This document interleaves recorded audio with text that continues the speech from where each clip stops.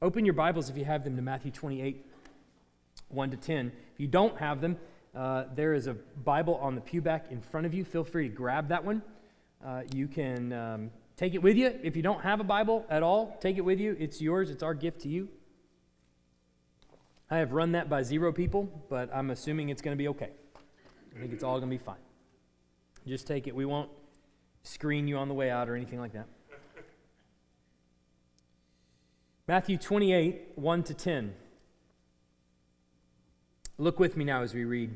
Now after the Sabbath, toward the dawn of the first day of the week, Mary Magdalene and the other Mary went to see the tomb. And behold, there was a great earthquake, for an angel of the Lord descended from heaven and came and rolled back the stone and sat on it. His appearance was like lightning, and his clothing white as snow. And for fear of him, the guards trembled and became like dead men. But the angel said to the women, "Do not be afraid, for I know that you seek Jesus who is crucified. He is not here, for he has risen, as he said. Come, see the place where he lay. Then go quickly and tell his disciples that he is risen from the dead. And behold, he is going before you to Galilee. There you will see him. See, I have told you." So they departed quickly from the tomb with fear and great joy, and ran to tell his disciples. And behold, Jesus met them and said, "Greetings." And they came up and took hold of his feet and worshipped him. Then Jesus said to them, "Do not be afraid. Go and tell my brothers to go to Galilee, and there they will see me." Let's pray over this word. Heavenly Father, we have read your word. We know what it says, but we pray that you move it to our hearts, that you bring the impact to us, that you convict us where we need to be convicted. You train us in righteousness. You move us toward the good works that you have prepared for us to do. We pray that this passage that we read, you would give us understanding. So open our eyes and our mind and our hearts, that we may see what it says, that we may know it in our minds. We may come to know you, the God behind it. And we, by knowing all of those things, may be motivated in our hearts to live for your glory. In Jesus' name, amen. At several points in the Gospel of Matthew, Jesus encounters would-be followers, people that come up to him and say that they would want to follow him and be a part of his ministry. They express some sort of desire to be a part of what he's doing. And the reason that they're coming to him is because they obviously see these miraculous works that he's doing, and they want to be a part of it. I mean, who wouldn't want to follow the one who is raising the dead, who is healing the sick, who is casting out demons? He's essentially going through his ministry, and he's proving to everyone around him that he ain't from around here. And they are realizing that, and they want to be a part of what he's doing. And so people are coming to him, and they're expressing their desire to follow him. But what's particularly important to pay attention to is that some of them are rejected.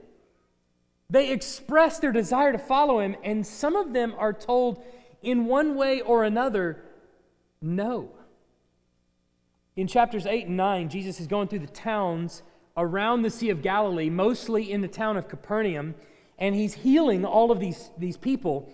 He heals a centurion's son from a distance. Remember, he just tells him, "Your son's going to be fine," and the centurion goes back home, and his son is healed. He heals Peter's mother-in-law. In fact, in chapters 8 and 9, there are 9 miracles that run across those 2 chapters. And they're told to us in groups of 3. So it's 3 miracles, then a break, then 3 miracles, then a break, and then 3 miracles and a break. And in between each group where there is a break, there is a command from Jesus to the people that are following him, that are actually literally following, walking along with him, to follow him. Which seems weird because they are following him, but his command is, "Follow me." Really and truly follow me. And it's at this point where a scribe comes up to him in chapter 8, verse 19 and 20, and it says this, "Teacher, I will follow you wherever you go." So he's confessing his desire to follow him. And Jesus said, "Foxes have holes and birds of the air have nests, but the Son of Man has nowhere to lay his head." Do you realize when I say follow me, and when you say you want to follow me, do you realize what it means? That you're going to be homeless. That's what it means. Then just another verse later, another of the disciples said to him, "Lord, let me first go bury my father." And Jesus said to him, "Follow me and leave the dead to bury their own dead." Now, mind you, these are people who are physically following him. They're professors of Jesus already. They are agreeing with what he's doing, and they're looking at it and going, "Man, that's amazing. I want to follow you." The scribe is following closely as he's traveling through, as Jesus is doing these miracles, and the other one that follows right after him is identified as another of the disciples. That is, in addition to the scribe. The scribe is a disciple, and this guy is another disciple. They are literally followers of Jesus, but there's also some unwillingness, it seems, to become actual followers of Jesus. In other words, they're happy about the miracles, and they're gathered around him because they want to see more of what he's doing, but they seem hesitant about actually doing what it's going to take to become an actual follower of Christ. That is, leaving home and bed or leaving ailing parents. That may be, perhaps, a bridge too far for them. Jesus seems to know what it is that's their hang-up. But the point is that not everyone that likes the idea of Jesus is a true follower of Jesus. There's plenty of people in our world that love the idea of Jesus. But when it comes to being an actual follower of Jesus, it seems to be a bridge too far. As it turns out, the cost for following Jesus is actually pretty steep. Jesus tells us in Matthew 10:34-39, Do not think that I have come to bring peace to the earth. I have not come to bring peace, but a sword. For I have come to set a man against his father, and a daughter against her mother, and a daughter-in-law against her mother-in-law. And a person's enemies will be those of his own household. Whoever loves father or mother more than me is not worthy of me. And whoever loves son or daughter more than me is not worthy of me. Whoever does not take his cross and follow me is not worthy of me. Whoever finds his life will lose it, and whoever loses his life for my sake will find it. So the cost for following Jesus is actually incredibly steep. And what we find throughout this gospel and other gospels is that there's plenty of people who like the idea of Jesus, but when it comes to that whole idea of taking up the cross, when it comes to the idea of setting father against son or mother against daughter or whatever, family against family, when it comes to that whole notion, it seems to be a bridge too far. I don't want to set my siblings against me. I don't want to set my family against me. We're about to come upon Thanksgiving and Christmas, and the last thing we want is awkward conversations around the dinner table, right? You're told, don't bring up politics or religion. And the reason is because we just want to keep the peace, right? We don't all agree. We don't see it eye to eye. No one wants to hear your opinion. So if with that in our minds, what we're predisposed to is keeping the peace, what do we make of Jesus saying here, that's not the reason I've come. I've come to set family member against family member. Meaning that following me, being my disciple, is going to mean awkward conversations around the dinner table. It's going to mean rejected invitations. It's going to mean your family hates you. How do you like that? So then in the next section, which starts in chapter 11, everyone's trying to decide what category Jesus falls in. What do I do with this guy? Here he is doing some undeniable things. He's clearly doing some things where he's healing the sick and all kinds of crazy things that I really have a very difficult time explaining. And especially just explaining away. So everybody's got to put him in a category. And so we get to chapter 11, and everyone's trying to do something with him. The chief priests, as we saw last week, they're deciding, we're going to explain some of these things away, and we're going to try to kill him. That's the only thing that we can do with Jesus, is we've certainly got to put him to death. Then we even see John the Baptist, who's in prison, send his emissaries on to Jesus and ask him, "Are you the one, or should we expect another? Is it really you? I'm just not sure of what to make of you." But who is it that we find is dead set that this is the Christ? What group of people is it that is willing to be true disciples of Jesus? Well, Jesus tells us in Matthew 11, 25 to 30. He says, "At that time, Jesus declared, 'I thank you, Father, Lord of heaven and earth, that you have hidden these things from the wise and understanding and revealed them to little children. Yes, Father, for such was your gracious will. All things have been handed over to me by my Father, and no one knows the Son except the Father, and no one knows the Father except the Son, and anyone to whom the Son chooses to reveal him. Come to me, all who labor and are heavy laden, and I will give you rest. Take my yoke upon you and learn from me, for I am gentle and lowly in heart, and you will find rest for your souls. For my yoke is easy and my burden is light." So I want you to track with me what's been happening in the Gospel of Matthew up until this point that we're at in our text this morning. First of all, there's a clear point that Matthew is making to you, the reader. You have to do something with Jesus. You have to do something with him.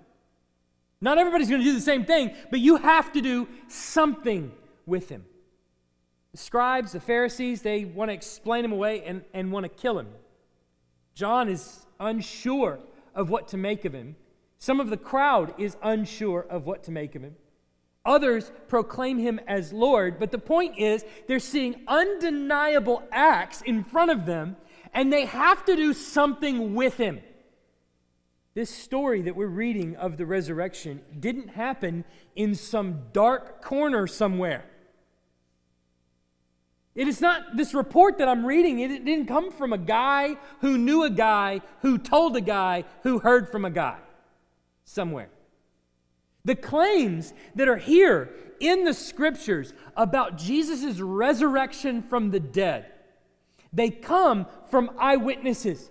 They don't come from any other religion comes to you. This isn't a story that happened to a guy in a dark corner and then he came out of it and told a bunch of people like you would find in Mormonism or Islam. What's reported to you didn't happen in a dark corner. This is a host of eyewitnesses that are watching him perform miracles, that are watching him raise from the dead, and every single one of them are telling you, you have to do something with this. You have to explain this some way. Some want to follow him to see more cool tricks. Some want to explain what he's done away as if it could be explained away. But who are the ones that we find that are real followers of Christ? It's the weary, the heavy laden. Those are the ones that come to Christ for rest. So the first thing is you have to do something with Jesus. But second, half-hearted association with Jesus won't cut it. There's no category in Scripture for half-hearted association with Jesus. There's only one way that a person will enter the kingdom of heaven, and that is by complete and total dependence on Christ for all of your righteousness. You understand that it's not just something that you have to say. Your association with Jesus is not just a limerick you repeat or a prayer that you just have to say. That's not how one gains association with Jesus. He describes it a multitude of ways throughout this gospel. It's the kind of people you are. It's a person who has been cut to the very heart with the words of the gospel, with the good news of the resurrection, who understands its implication. He describes them as poor in spirit, as meek, as those who mourn over their own sin and over the sin of the world around them, who are weary and heavy laden, who have childlike dependence on him. And on it goes, several ways he describes them throughout this gospel. Well, we've come to the last chapter of the gospel. I know you thought we would never make it here. It's been 3.5 some years in the making, almost 4 years in the making, since we started the Gospel of Matthew. We finally got to the last chapter, and it's a passage that's very familiar to all of you. It's the resurrection of Jesus. And as Matthew closes out this gospel, there is a question that is going to be implicit in the text. It's coming to you, the reader. What do you do with Jesus? How do you understand it? What bearing does his resurrection place on your life? First, I want you to see in this text the response of the guards. So it's Sunday morning. We see that in the first 4 verses there. It's Sunday morning and it's approaching dawn, and Matthew names there in the text 2 of the group of women that went on. We know from the rest of the Gospels it was more than just 2 women. Matthew just isolates these 2 because they were specifically the ones that witnessed the burial of Christ just a few passages before. And so whether it obviously wasn't only these 2, but clearly they directed all the women where to go to find his burial place. And so in all likelihood, remember, they have no clue that there are guards standing out front of the tomb, and they have no clue that the tomb has been sealed. Mark tells us that on their way, they were discussing how they're going to roll the stone back. Like, we really should have thought about that before we left. How are we going to get this stone back? Having no idea that there's actually a group of guards and that the rock has been sealed to the bigger rock behind it that Jesus is buried in. So they're probably going to have a pretty difficult time getting into the tomb since it was sealed on Saturday. They probably have no idea about this. But all of that is beside the point. Why? Because an angel descends from heaven and actually takes care of all the details for them. An angel of the Lord descends from heaven and he causes this earthquake and he scares the living daylights out of the guards that are standing there watching the tomb.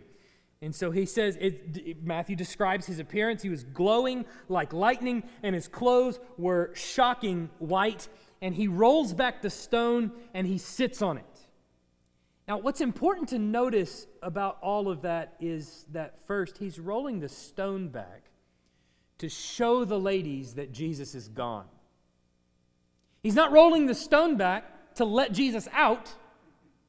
He's rolling the stone back to show the ladies that Jesus is already gone.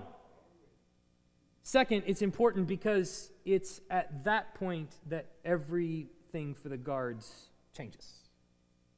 The guards are the ones guarding the dead body of Jesus. They're keeping watch outside of the tomb in the dead of night so that nobody comes along and steals Jesus' body. And they're in complete control. Until they weren't. If you notice in verse 4, it tells us, for fear of him, that is the angel, the guards trembled and became like dead men. Now, Matthew's choice of words is obviously intentional. He's dealing with the previously dead man, Jesus, and the living men who are keeping guard over the dead man, Jesus, are standing outside of the tomb in complete control until all of a sudden things change. The earthquake happened, the angel descended from heaven, and the dead man, Jesus, became the live man, Christ, and the living men who were guarding the dead man became, like themselves, dead men. Right? That's a tremendous reversal that's taking place in the text. But they're so struck with fear that they just pass out right there. Have you ever been that level of afraid? They just are struck with fear to their very core and they just pass out right there. But do you notice what happens when the ladies get close to the tomb? They get close to the tomb, and what does the angel tell them? Do not be afraid. In fact, that's the first time that they're going to hear, do not be afraid. They're going to be told later by the resurrected Christ himself, do not be afraid. Do they tell the guards, do not be afraid? No. The guards are not so fortunate. They should be very, very afraid. Their perceived control over the situation changes in the twinkling of an eye. As fast as lightning can strike the ground, an angel appears and essentially notifies the world that the tomb you've been guarding is empty. The power dynamics have changed in the twinkling of an eye. It's no longer Jesus who is like a dead man, or who is a dead man, but it's the previously powerful. But now I want you to look at the response of the women, how they approach this tomb. Look in verses 5 to 8. But the angel said to the women, "Do not be afraid, for I know that you seek Jesus who was crucified. He is not here, for he is risen, as he said. Come, see the place where he lay. Then go quickly and tell his disciples that he is risen from the dead, and behold, he is going before you to Galilee. There you will see him. See, I have told you." So they departed quickly from the tomb with fear and great joy and ran to tell his disciples. So the women have arrived at the tomb, and the angel, who has already relieved the guards of their duty, has rolled the stone away, and he speaks to them, telling them not to be afraid. And he invites them into the tomb to look at the place where he was laying. They're given a command then to go and tell his disciples to meet him in Galilee, as Jesus had told them previously he would do. And they leave, it says, with fear and great joy to run to tell his disciples. Now, in the other Gospels, there is a lot more time spent on all the happenings on with Jesus' resurrection. How they went, who they told, which ladies were there, what angels were speaking to them along the way to kind of guide them. You'll notice that Matthew shrinks all of those details down into just a precious few little verses.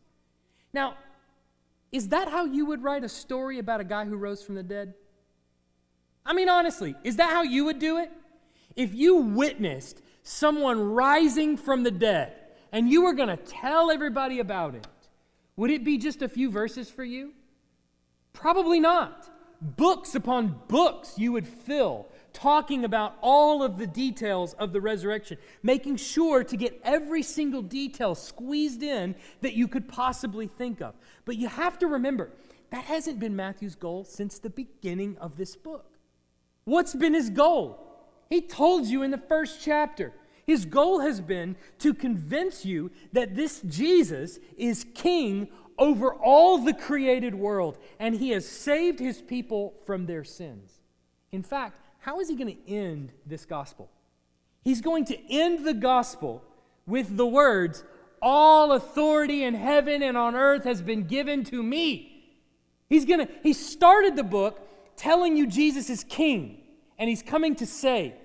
He's going to end the book by telling you he has all the authority in heaven and on earth given to him. In other words, he's king.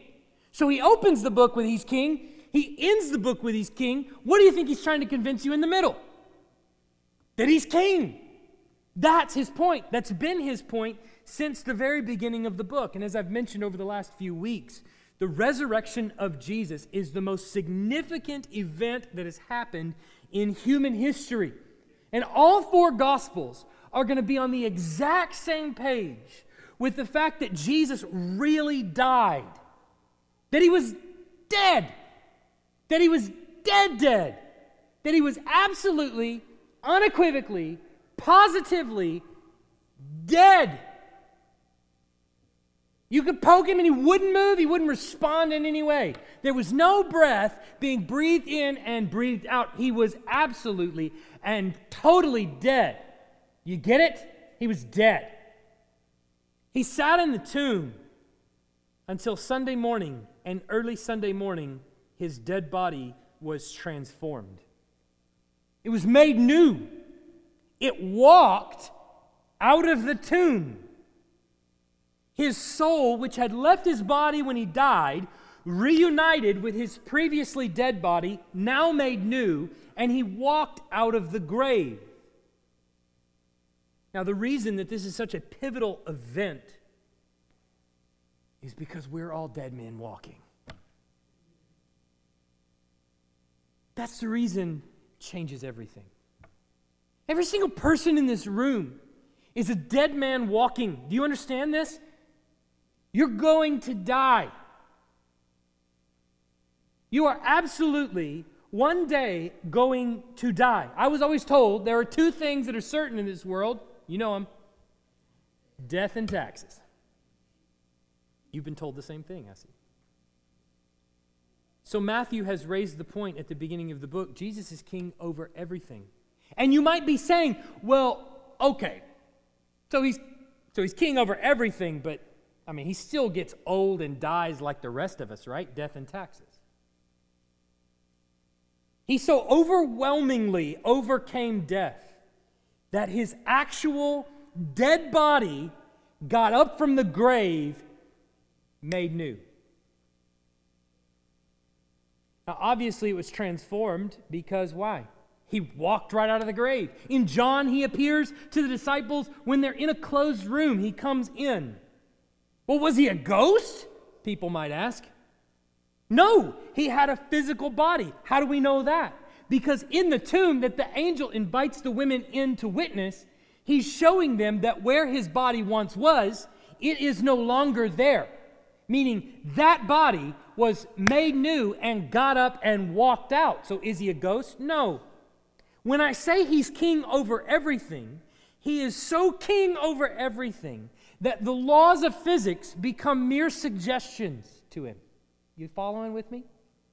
Now that's a kind of reality that we hear whisperings about or we see screamed on the pages of the gospel that we don't have any experience of.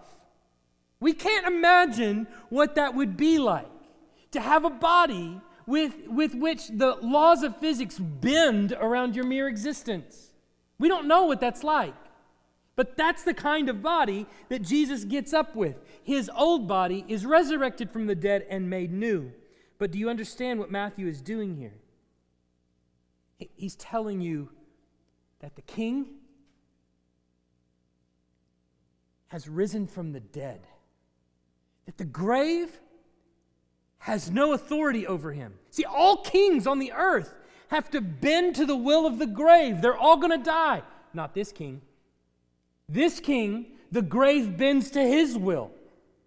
See what he's doing? He's turning everything on its head. And his herald of the news of his resurrection is first this angel, whose name is Hark, by the way. It's Hark, the herald angel.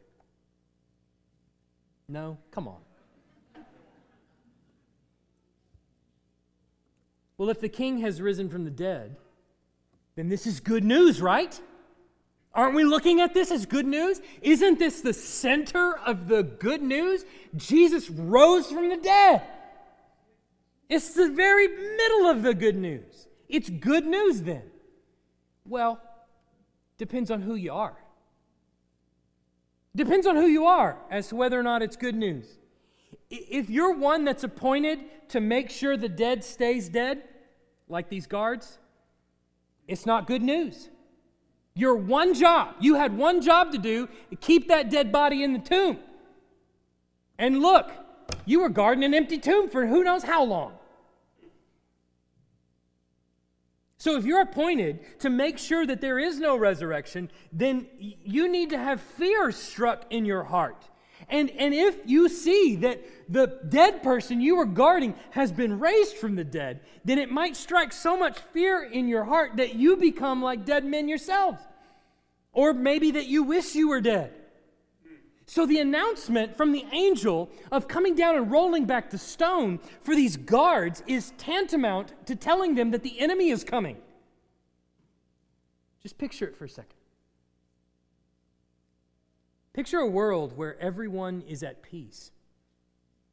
There's harmony everywhere, in totality. Everyone lives in harmony with each other. Everyone's happy. There's no anger. There's no bitterness. There's no pain. There's no cancer. There's no sickness. There's no death of any kind. Imagine that kind of world. And then imagine one day an invading army comes in that goes by the name of death. It comes in and it conquers the land and it kills people by the thousands. And those that are left over become slaves. They have chains put around their necks. They're laboring day and night without rest. This is how you're destined to live, and eventually you die this way. You die with a chain around your neck. You've essentially dug your own grave. All day long, you can hear the ticking clock in your chest. The only moment it stops is when you drop dead in your grave. Just imagine that transition.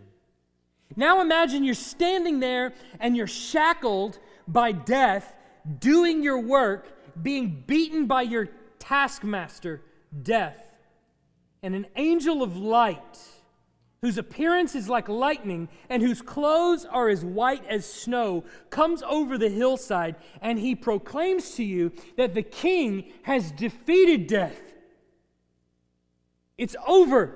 Death is no more. He has defeated it. What does this news bring to all those who labor and are heavy laden under the chains of death? What does it do for you? It tells you that overcoming death is a possibility. I had no idea that that was possible. What does it mean for those who are standing in their grave?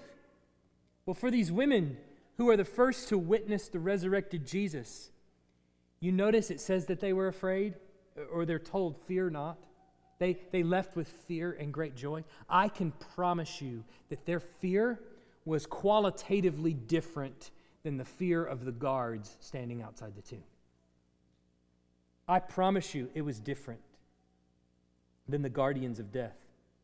The news of his resurrection practically slays the guardian of death. But for these women who are heavy laden with the burden of death, and they feel it ever so closely now, knowing that Jesus himself has died, they feel death even probably more palpably than they ever have before. These women who are heavy laden, their fear is accompanied with what? Cardiac arrest? No. With joy. With great joy. Knowing that death has been overcome. And what's the result of their joy? What does it say here? What is the result of their joy? Well, on their way, they actually encounter the resurrected King. They meet him in person. And what does it say their response is? What does it say there? What does it say is their response? They took hold of his feet and they worshiped him. Do you know how you take hold of someone's feet? You have to lay down on the ground to take hold of someone's feet. Did they become like dead women? Well, they're on the ground just like the guards are. No. They're worshiping him. Our English word, worship, is a good word to describe what we're doing. We introduce it when we come into the worship service every Sunday, that we're coming here to ascribe worth to God. That's literally what the word worship means. It means worthship. You're coming to ascribe worth, proclaiming worth to God. That's the idea of what's communicated in our word worship. We're coming to say something. We're coming to proclaim something about God. It's a good word. But the idea communicated with the Greek word for worship is more about your posture than it is what you say. The actual definition of the Greek word that's used here for worship is this. I'm going to put it up on the screen.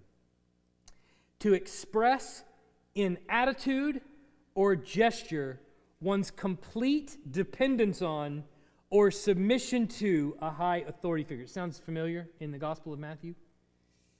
To fall down and worship. To do obeisance to. Prostrate oneself before. Do reverence to. Welcome respectfully. The root of the word that Matthew uses here to tell you what the ladies did, the root of that word means to kiss.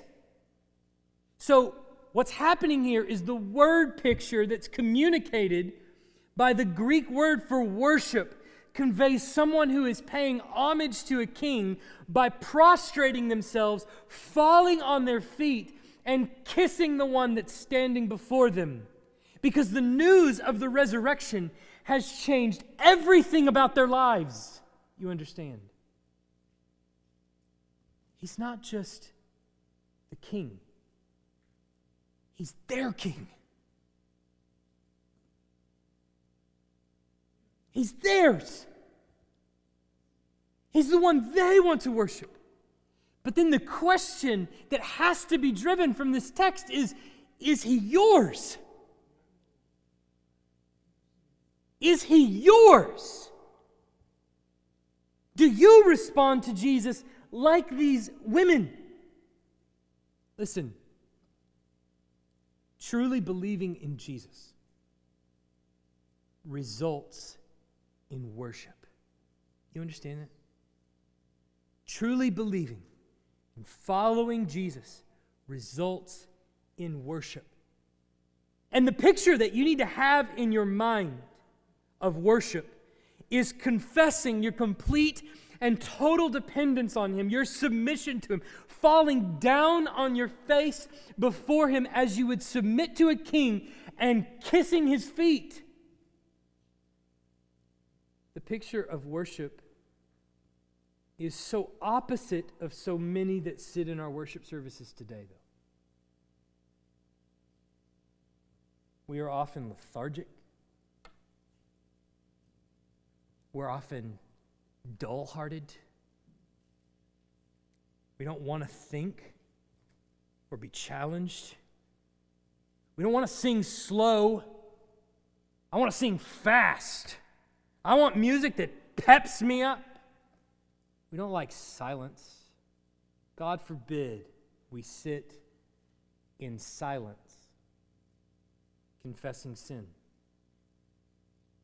How many things in the worship service have to be in accordance with your liking before you realize that you're worshiping yourself, not God?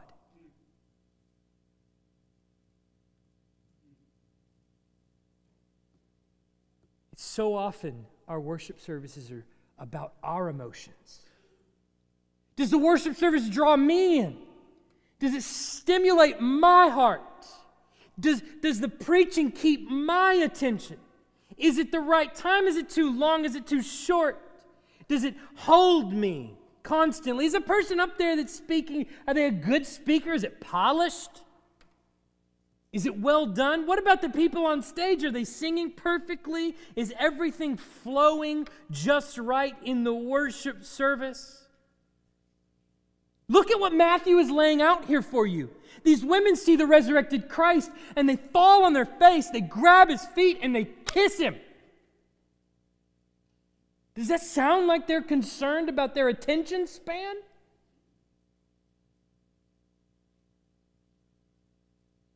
They're so overcome with joy. So much that passes for Christian worship in this country is basically aimed as a rock concert at your emotions, hoping to get you stimulated to the point of joy so that you like being there. So much of it is built around your attraction to the church. How can we get more people in?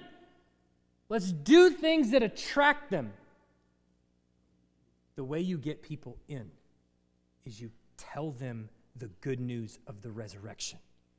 And the ones that want to fall on their face and kiss the feet of Jesus come. They run. You can't keep them away.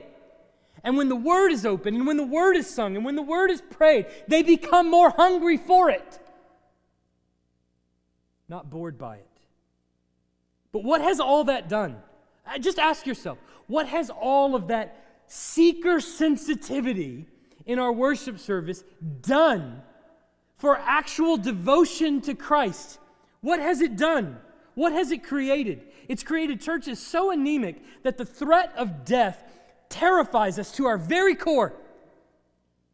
We cannot imagine anything worse than someone telling you if you go outside and you shake hands with your neighbor, you will die. I could get in real trouble here. but I think it might be okay. I'm not saying the coronavirus was nothing at all. It was a very real illness that killed a lot of people. That's true. But I would say there is a point where many Christians saw that they were abstracted from the church completely.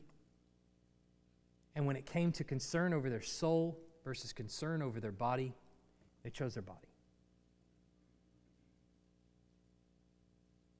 You understand that the disciples met the resurrected Christ. And because they did, they became incredibly risky. Not risk averse. They became incredibly risky. They were told, shut up or we'll kill you. And they said, kill us.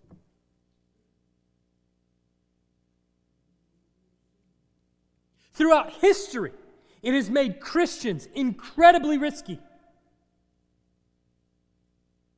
Christians have been on the front lines of every disease throughout history. But you have been told for hundreds of years now, this is all about you. It's all about your feelings and your emotions. It's not about bowing down and kissing the feet of the one that made you and the one that saved you. It's not about his body edifying one another. It's about you. And what did it create? Created churches so anemic.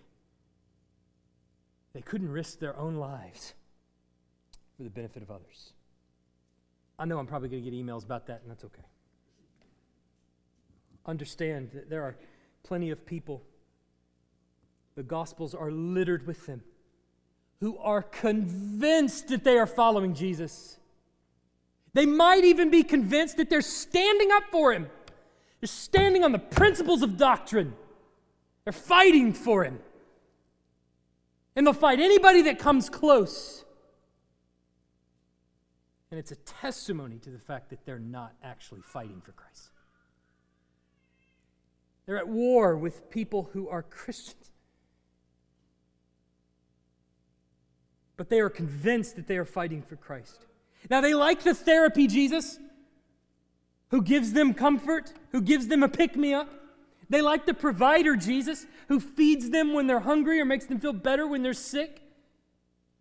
But the thought of King Jesus, who is sovereign over their whole lives, who demands that they bow down and kiss his feet, nauseates them. That's not a follower of Jesus. You can see in this text what a follower of Jesus is. What seizes them when he appears? Is it fear, trepidation, and cardiac arrest? Or is it fear and joy at the good news of the resurrection? The question is, how do you respond to the resurrection? What do you do with the resurrection? Understand, half-hearted association will not do. That he is either king over every aspect of your life, or he is your enemy. There is no in between. Let's pray. Heavenly Father, I know so much of what has been said could potentially be taken in ways that I don't mean.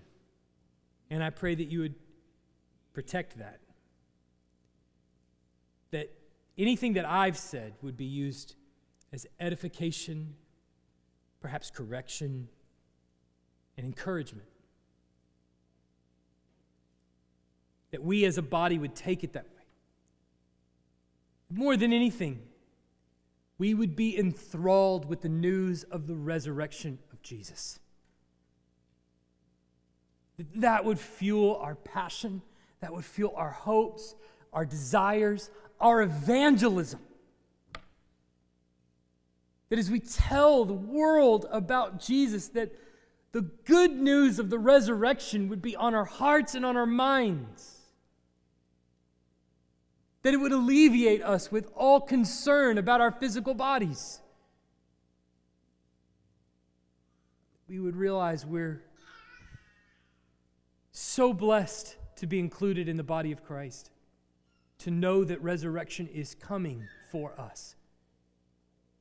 That the good news of the gospel, of the resurrection of Jesus, would fill us with hope. That it would lead us to repentance. That we would see there in Jesus the one who came to die for our sins and rose, that we too might be resurrected and have life in His name. I pray that you would give us that kind of confidence and boldness. Make us a body earnestly desiring to sing praises to your name for who you are and what you have done for us through Christ. In Jesus' name, amen.